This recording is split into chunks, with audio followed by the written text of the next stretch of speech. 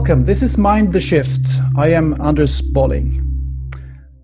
I think I mentioned in an earlier episode that I doubted anyone uses the word cyberspace anymore, and even the word internet seems almost getting obsolete. This is, of course, because we carry out larger and larger parts of our daily lives in this digital environment. But we still have the physical world around us, and it won't go away anytime soon, presumably. So we will need words for that digital realm. And we need to understand how we act in it and why. My guest today is Nadine Michailidis, a cyber psychologist and behavioral scientist. She is working with understanding the relationship between human behavior and technology, and more specifically, the human factor in cybersecurity. She's also a speaker and the founder of Anima. Welcome to the show, Nadine. Thank you. It's great to meet you, Anders. I mentioned that you founded Anima. What is Anima? Can you just explain that briefly? Well, it's an advisory, it's a consultancy. So I advise cybersecurity organizations and international companies, small and large, on their people strategy. So how the people part interacts with their technology. Okay, excellent. Now you are English, but you are also Swedish, but English. Yeah. What's your background? You're in Gothenburg now, on the Swedish west coast, right? Yeah, so it's one of those things that when I was in England, I was considered to be Swedish because my mother is Swedish and my father is Greek Cypriot, actually. But now I'm in Sweden, I'm British. So that's been a really interesting identity transformation for me. What does that do with you when you have that experience? What does it do? Well, I think you don't feel at home at any place, or you feel at home everywhere. What is it? Which of it is it? I think long are the days. I think in the beginning when I was growing up, I very much wanted to find that sense of home, and that for me was here in Sweden, actually, with my grandparents. It was where the fun, where I could climb trees and have lots of fun. But gone are those days, and now I'm just really comfortable with being international, actually, and it becomes a little bit uncomfortable to try and identify myself as Swedish, English, Mediterranean.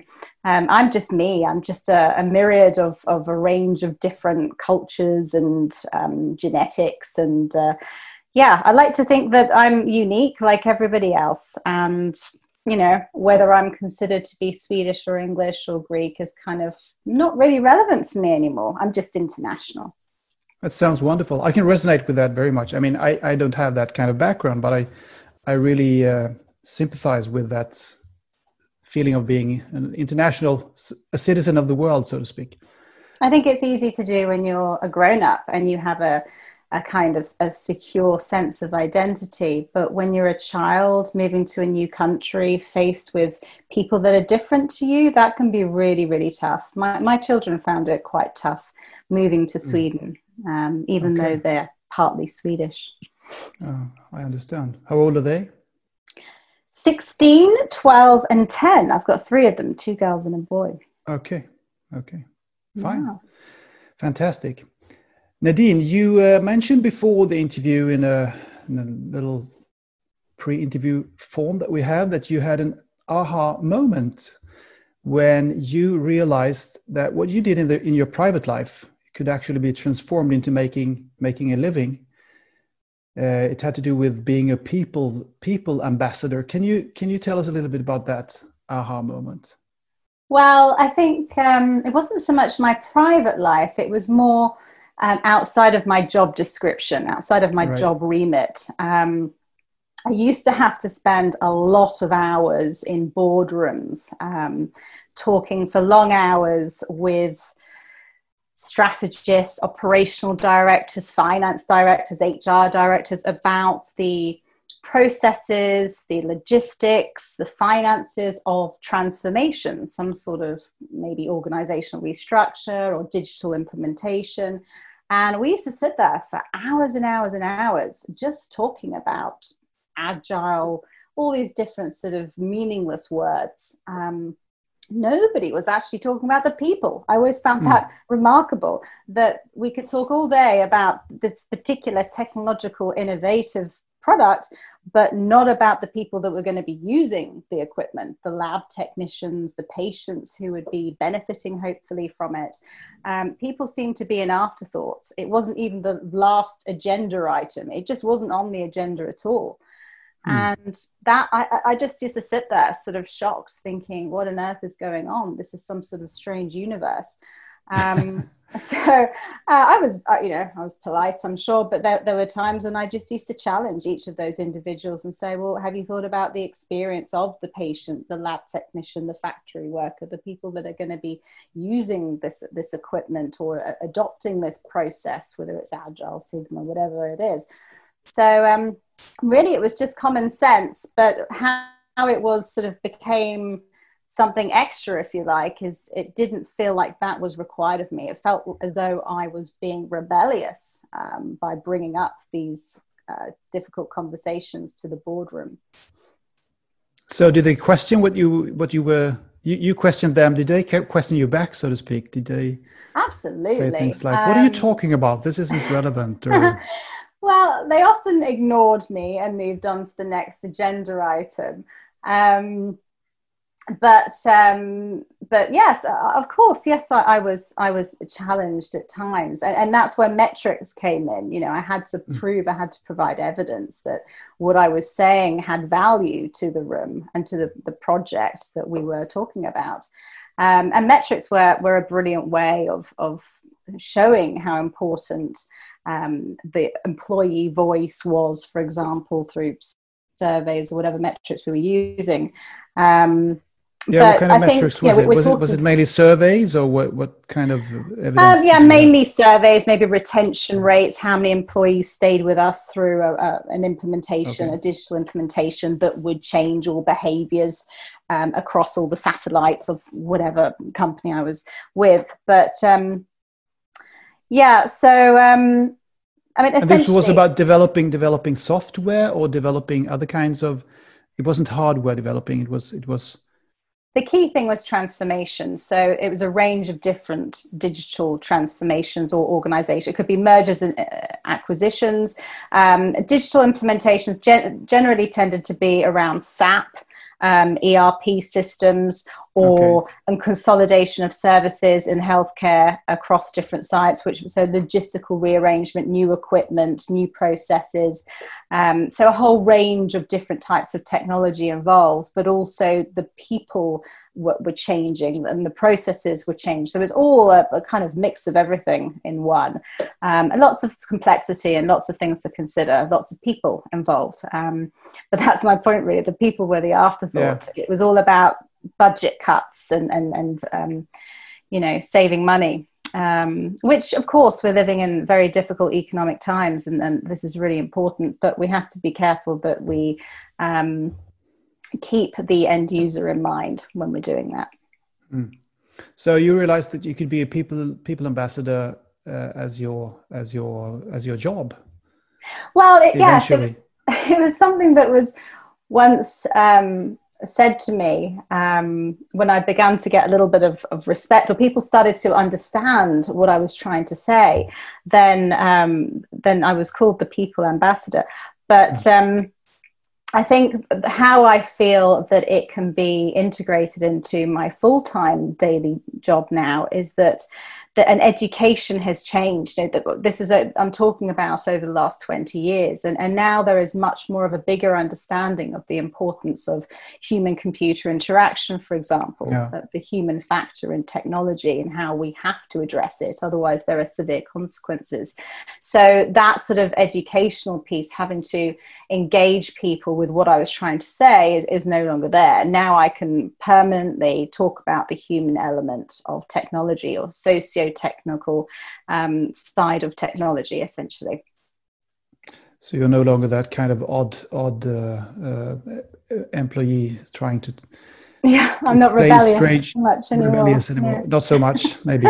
Not so much. Because, I'm still a bit abstract, I would say. Okay. But I think, that's the nature of having people from different disciplines. You have IT talking a certain language that feels very techy, very jargony, that some people at the creative industries might struggle to understand. And then you have psychologists, that are talking a whole different terminology and quite sort of abstract theories and methodological approaches, which feel a bit disconnected from what they're talking about. So I think the key thing, and one thing I've been able to develop over the years, is the ability to translate. It's to be that mediator between different departments, different languages, so that we can try and find that common ground where we actually add value and progress the situation that we're faced with currently.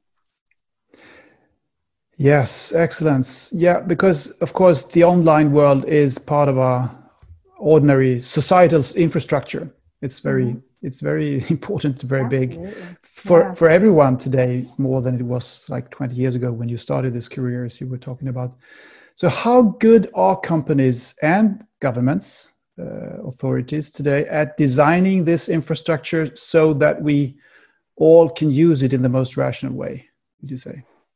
I would say that we've come a very long way. I think, now there are jobs, whole permanent positions based on user experience. There is definitely a piece of work there around designing a solution that keeps the people in mind. I still feel as though it's an afterthought, and I feel as though that it's technologists that are in the room, that there aren't psychologists, the people that are actually more focused on the people side of things in project scoping groups, for example. Yeah. So, keeping people center, not just center, but at the forefront of any design concept is absolutely critical. And that's a no-brainer. It should be happening without me saying anything. And there's definitely advancements in doing that. But there's still a lack of understanding as to the consequences of what innovation is going to have on human beings as a race, but also the individual. We can't possibly understand that through any amount of testing. So just being aware of that gives us a little bit of opportunity to sit back and just pause and really think about what the impact will be to the individual, and whether actually the product, the solution is actually going to solve anything. And does it involve the people that are using it to the point at which they're going to adopt it, embrace it in the long term? If not, then it's not very useful. So this is what you do in your work. This is how you go about. You explain these things to your customers, or how would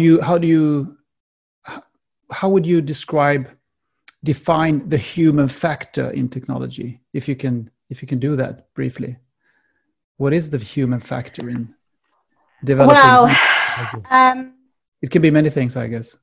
So basically, socio-technology is putting people at the center of technology. It's understanding how the two interact. And there's a big piece of work in there in itself. And I'm actually doing research in that area in collaboration with a UK university to try and look more deeply as to how we embrace or don't embrace technology and how we interact with it in the long term. Do we take personal responsibility for cybersecure behaviors, for example? Do we see it as a problem that is personal to ourselves, or is it just a problem of the organization for which we work for? It's kind of, we've come so far with technology, and smartphones are now, they're almost part of our identity. It's part of us. Really? But the problem is that we don't, and it's not really a problem because it's perfectly natural that we shouldn't see this artificial piece of kit as a part of us. Essentially, it's part of us, part of our identity, and we know we need it and we use it in most things of our lives, but it's disconnected from our personal feelings of safety and security. It's plastic, it's metal, it's got electric impulses that are different to our own. So it still feels very abstract. So trying to basically internalize that and have a personal sense of responsibility for ensuring that it's safe and it doesn't do any harm to us or our children or our parents is a very difficult concept. It's a culture change that takes a long time to happen. I mean, a culture change can take 6 to 8 years. Well, can you imagine the advancements of technology in 6 to 8 years? Oh, yeah. Who knows what we'll have in 6 Complete to 8 change. years. So technology is moving faster than we can understand the impact to ourselves as individuals, let alone the human race in terms of environment, etc.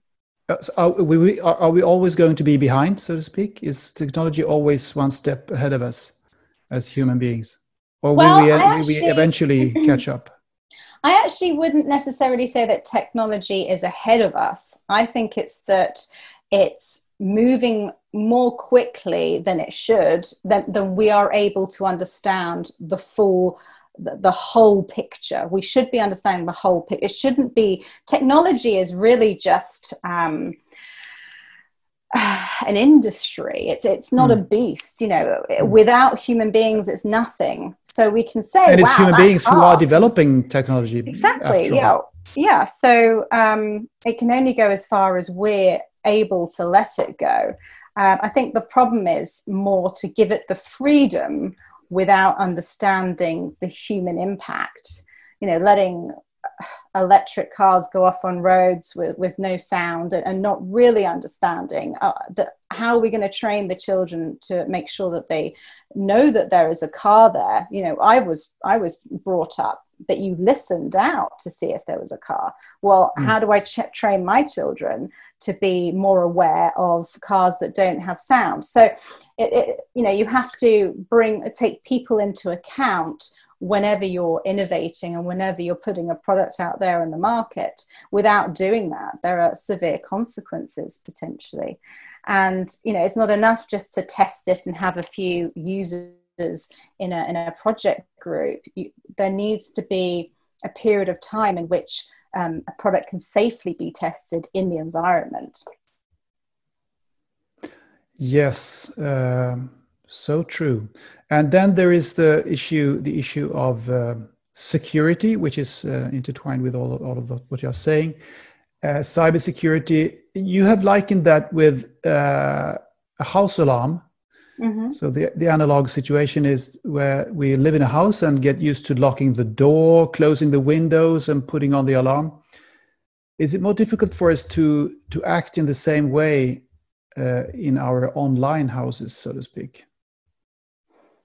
I think it's, you know, we understand. So an alarm is something we choose. It's something we may or may not invest in.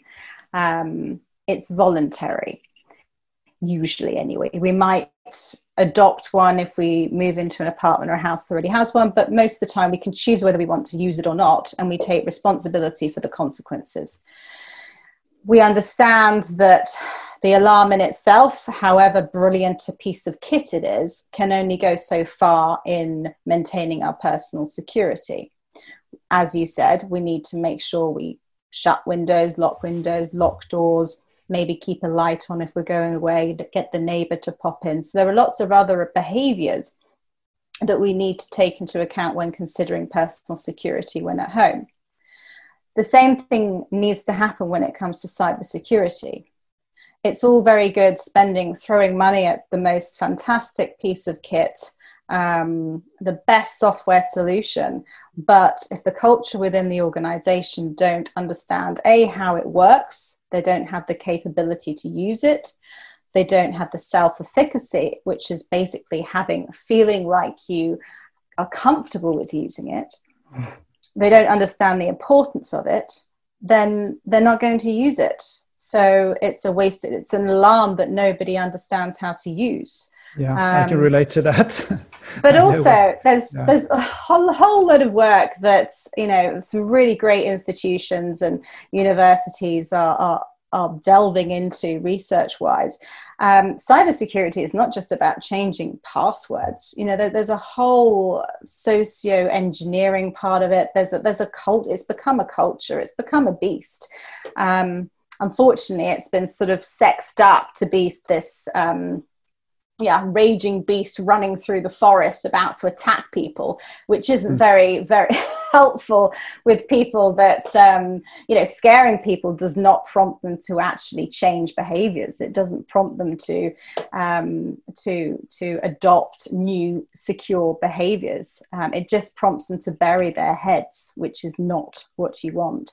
The key thing is to involve them in the technological solution right from the design, as we spoke about earlier, but also get them to understand why. Why do we need this? Why is it important? And how is it relevant to me as an individual, not just to the budget or the economics of the company? Maybe it comes down to common sense, really. I mean, to having the analogy with the analog world, as we were talking about locking your house, locking your car. It's common sense because, I mean, everybody knows that the world is full of, not full of, but there are a number of frauds out there who want to fool us and who want to maybe steal our money or whatever. And consequently, you lock your car and you lock your house. And as far as I understand, people nowadays don't really, to that large extent at least, click on these shady links that they get in their in the email, and links they don't fully trust. Or is this still a big problem, you mean? Or, I mean, to me, it is a large part of this is just common sense. Well, I'm sure it is to some degree, but we're talking about quite a few different behaviors. I mean, there's a catalogue of different human behaviors associated with cybersecurity. So you're tapping into just one of them.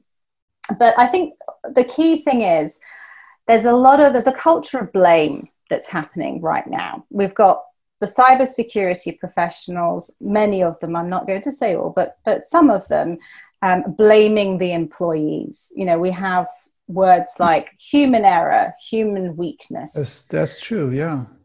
Yeah. And we have the leaders of companies who are not adopting the behaviors himself or herself, who are throwing a load of money at a piece of kit and wondering why the employees aren't utilizing it, also blaming the employees. So essentially, we're currently in a blame culture where everyone is blaming each other and nobody is taking responsibility. There is a lack of a multidisciplinary approach. There's a lack of collaboration, and the victims are the employees. The people that hold the budgets and the shareholders might feel like they're the victims, but also are the employees. They're the ones that have extra pressures on them. They have extra tasks to do as part of their daily jobs. I heard once that they had someone had to change their password 13 times or log in with a password 13 times each day. Oh, wow. I mean, where is the time to do that? It's just ridiculous. So that kind of time element needs to be considered. And I've pushed back at cybersecurity professionals before. And I think, don't get me wrong, I think they're doing a fantastic job. And I don't blame them for this either at all. And I've said to them, well, how long does it take to actually do the tasks that you need them to do to be secure? They have no idea. They literally cannot tell you. So therefore, it's, the metric isn't there that enables it to be fully integrated into the company, because it might take, say it takes 15 minutes a day. Well, is that 15 minutes that employee should take away from doing the job they're hired to do, the job that pays their bills, their livelihood, that puts food on the table for their children? Or should they care more about the assets of the company and spend 15 minutes doing a task which they hate, is completely boring and feels completely irrelevant to them? Well, of course, they choose not to do the cyber secure behavior, the changing of passwords or whatever it is, and they choose to do the long to-do list that's in their notepads, because that's what their manager really, really cares about. And that's what he or she is going to have a PDR, some sort of annual review around. That's what's going to pay the bonus. Sure. So you're saying, or is what you're saying, that there is too much focus on this technological cybersecurity solutions, and that one should look more into a smarter, more rational way of behaving as far as the employees is concerned. I'm saying that if the cybersecurity solution, in fact, these aren't my words, this is the National Crime Centre, Security Crime Centre, NCSC in the UK. But if it doesn't work for the people, it doesn't work. If it doesn't provide a solution for the people, the employees, essentially, or anyone that needs to be using it.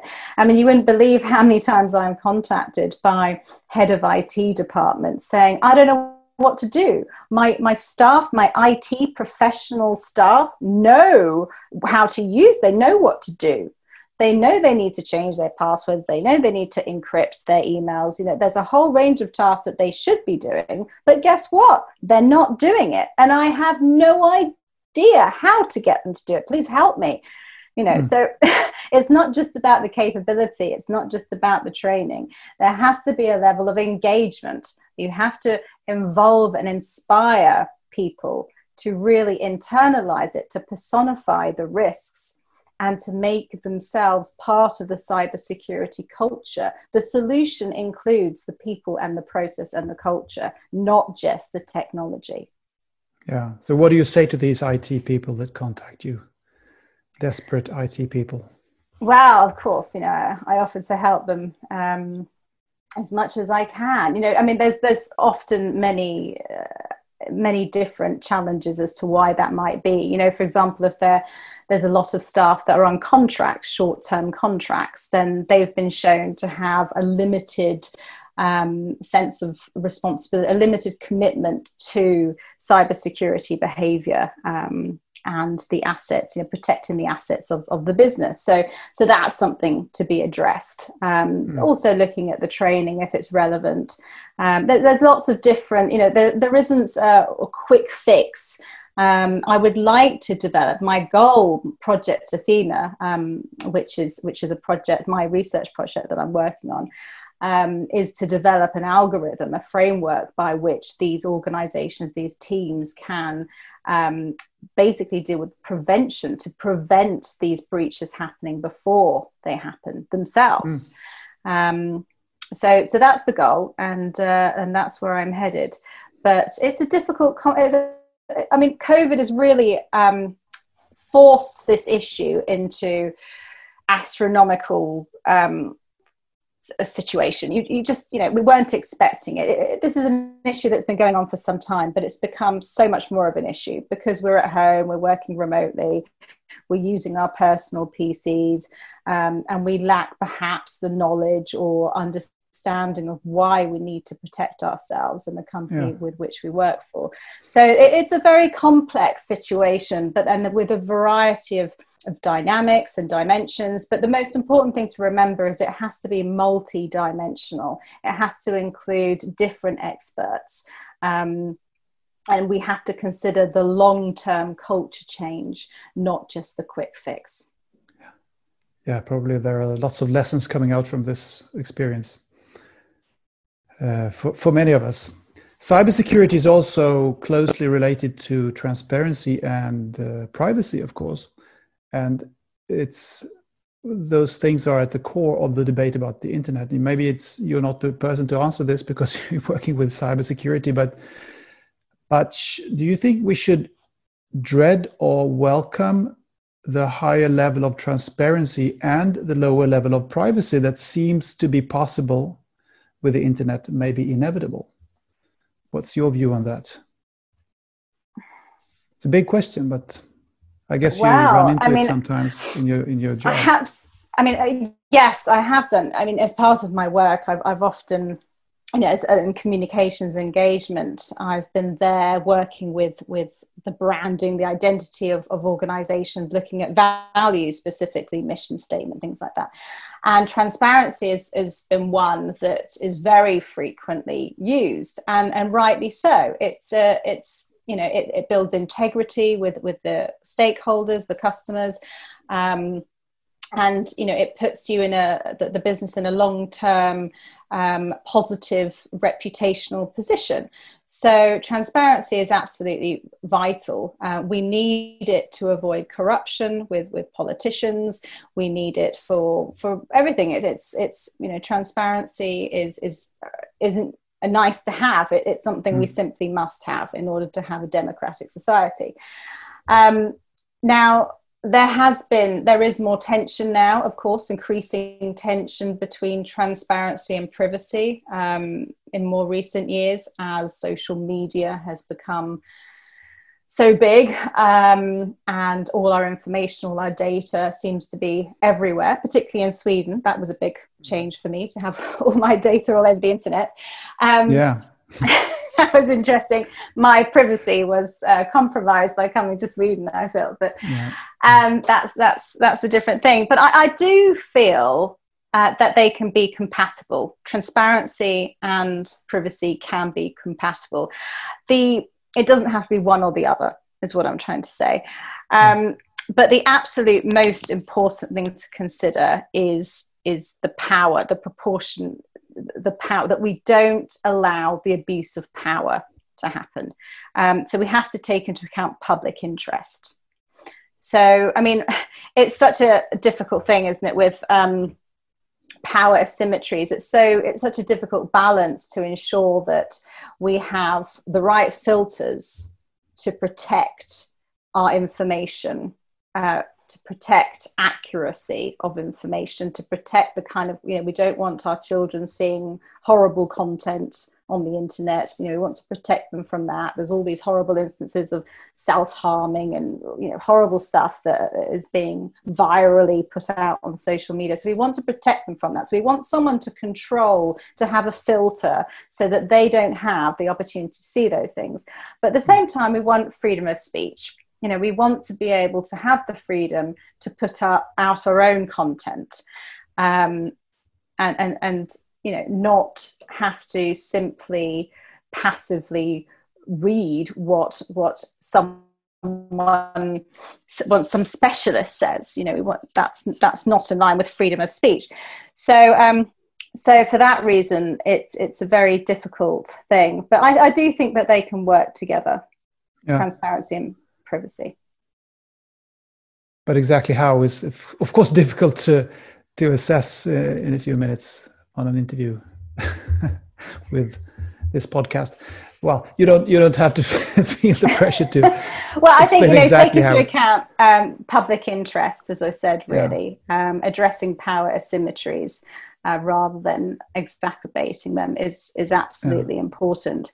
I mean, if we look at the freedom of speech, if we look at India, for example, in 2003, they had the Right to Information Act in 2003. And since then, every single year, 30 transparency activists are either killed, beaten, or criminally intimidated.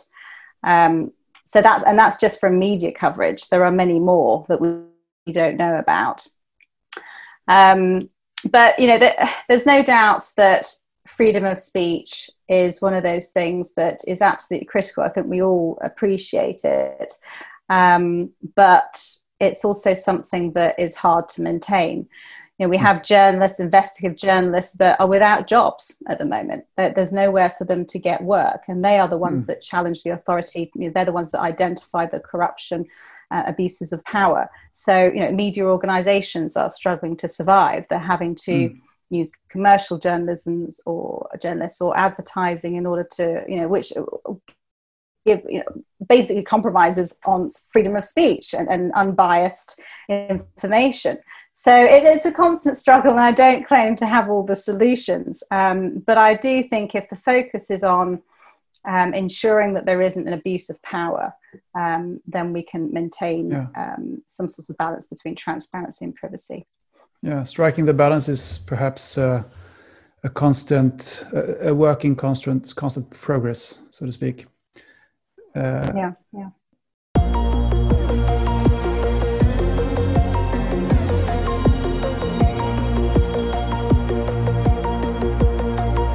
talking about freedom of speech, that is a segue over to the issue of social media platforms, of course, which is a big thing and a big discussion, a big debate, not least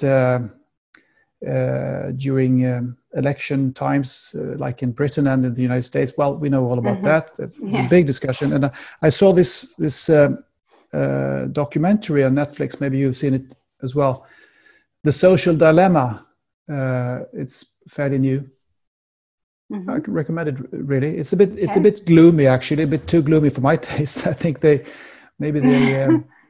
put a bit too heavy blame on the social media platforms for what is going on in the political sphere right now, with the polarization everywhere. The very hard. It's getting, well, the situation is getting more and more polarized, and one reason for that is, of course, that people are gathering in those so-called filter bubbles on social media platforms. I don't think that's the whole explanation, but this documentary almost puts it that way. But what's your opinion about this? Is it there is a concern about this ever more manipulative algorithms, of course, that make people follow things and click on things and get in their feed things that they already have started to like, so that they don't see what's actually happening, and what they see in their feeds, they think maybe that this is the neutral, the general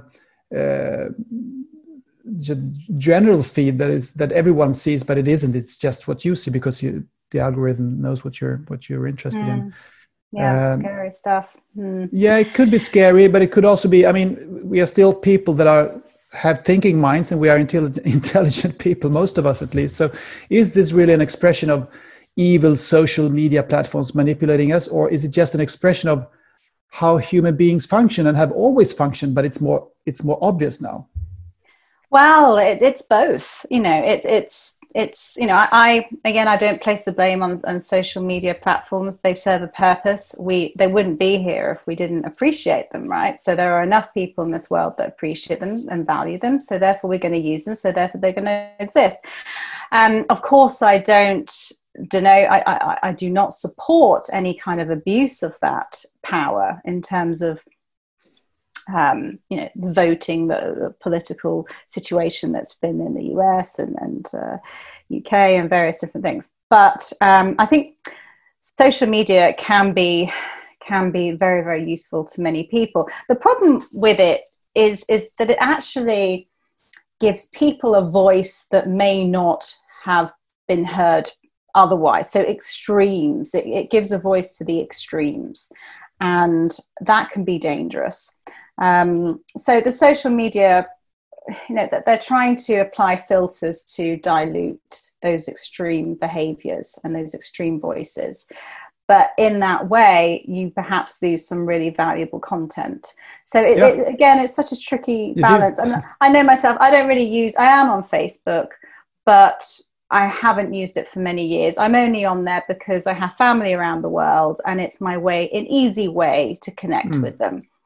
But actually, I don't look at my news feed anymore, because all I see is a range of different adverts or content that Facebook thinks I want to see, but I don't really want to see.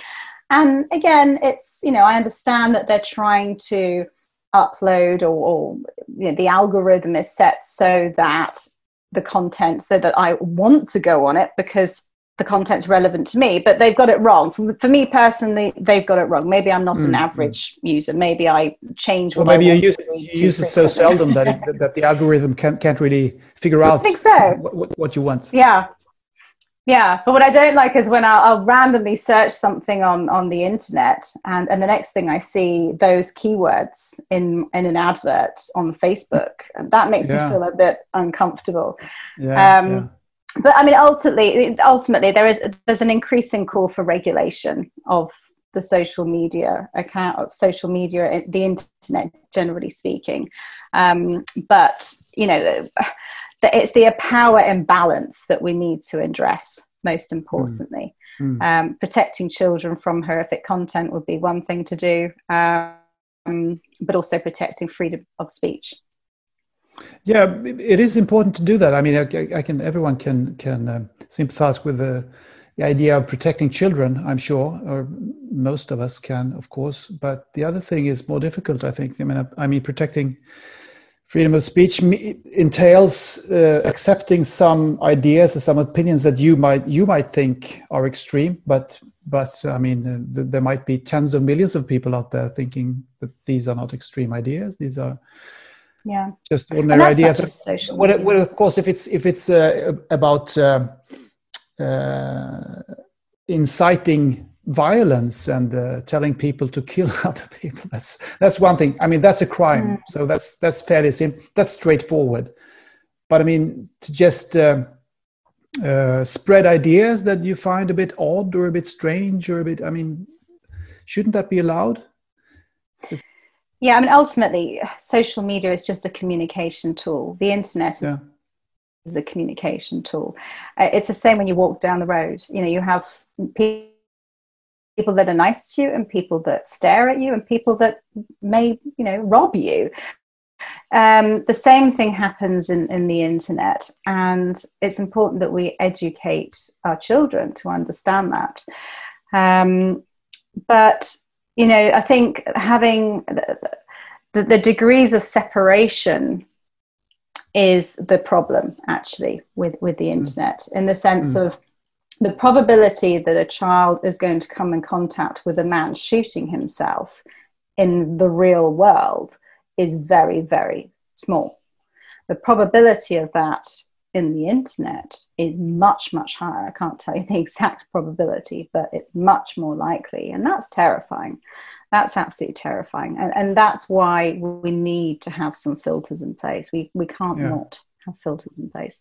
But we need to have filters based on democracy, based on ethics. You know, it can't be based on financial gain or advertising. Political benefits. Sounds very wise. It's interesting with this Big Brother thought when we're talking about privacy.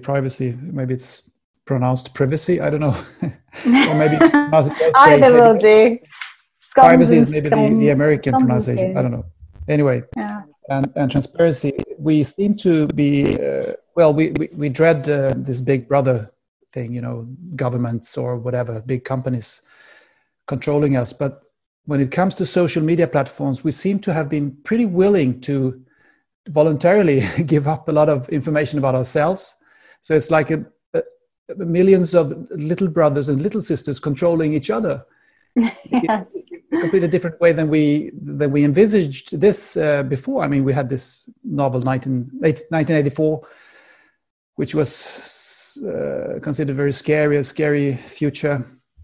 But I mean, it seems as if when it comes to, well, this possibility of interacting with other people, other human beings, we are very willing to give up a lot of information about us. Maybe we didn't realize 10, 15 years ago when this all started that it was going to be this accessible for everyone, for anyone all over the world. But I mean, still people do it, and it seems as if it's a human need, really.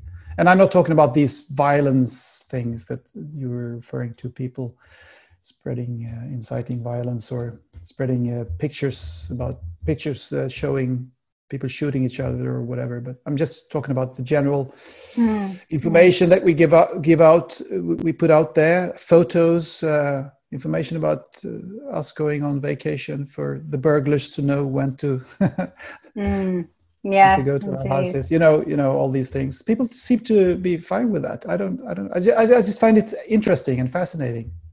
Yeah. I guess people have a varying senses of for security. Really, it's some people are highly trusting, whilst other people are more concerned, should we say? And that goes for cybersecurity, personal security with alarms and windows and all those things. Both are one and the same.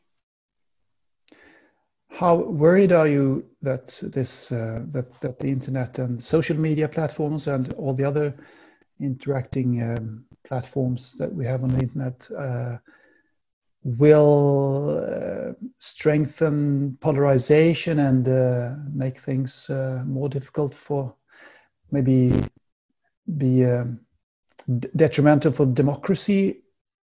How worried are you about that? Or do you think we are going to adapt and adjust accordingly and just? I think it's already happened. It's been going on for a long time. I think we're just becoming aware of it, and awareness is the first step. So I think it will continue for a long time in our lifetime. But it's no different from when you have someone stand up in front of an audience and give a message and everyone listens, and suddenly it becomes a religion, or he becomes a god, or she becomes a goddess. It's the same thing. I think having a sense of sensibility and a balance, and recognizing that we can't believe everything we hear is vital when it comes to the internet as well as in real life. Excellent. Okay. So thank you, Nadine Michailidis, so much for joining the show. It's been a pleasure.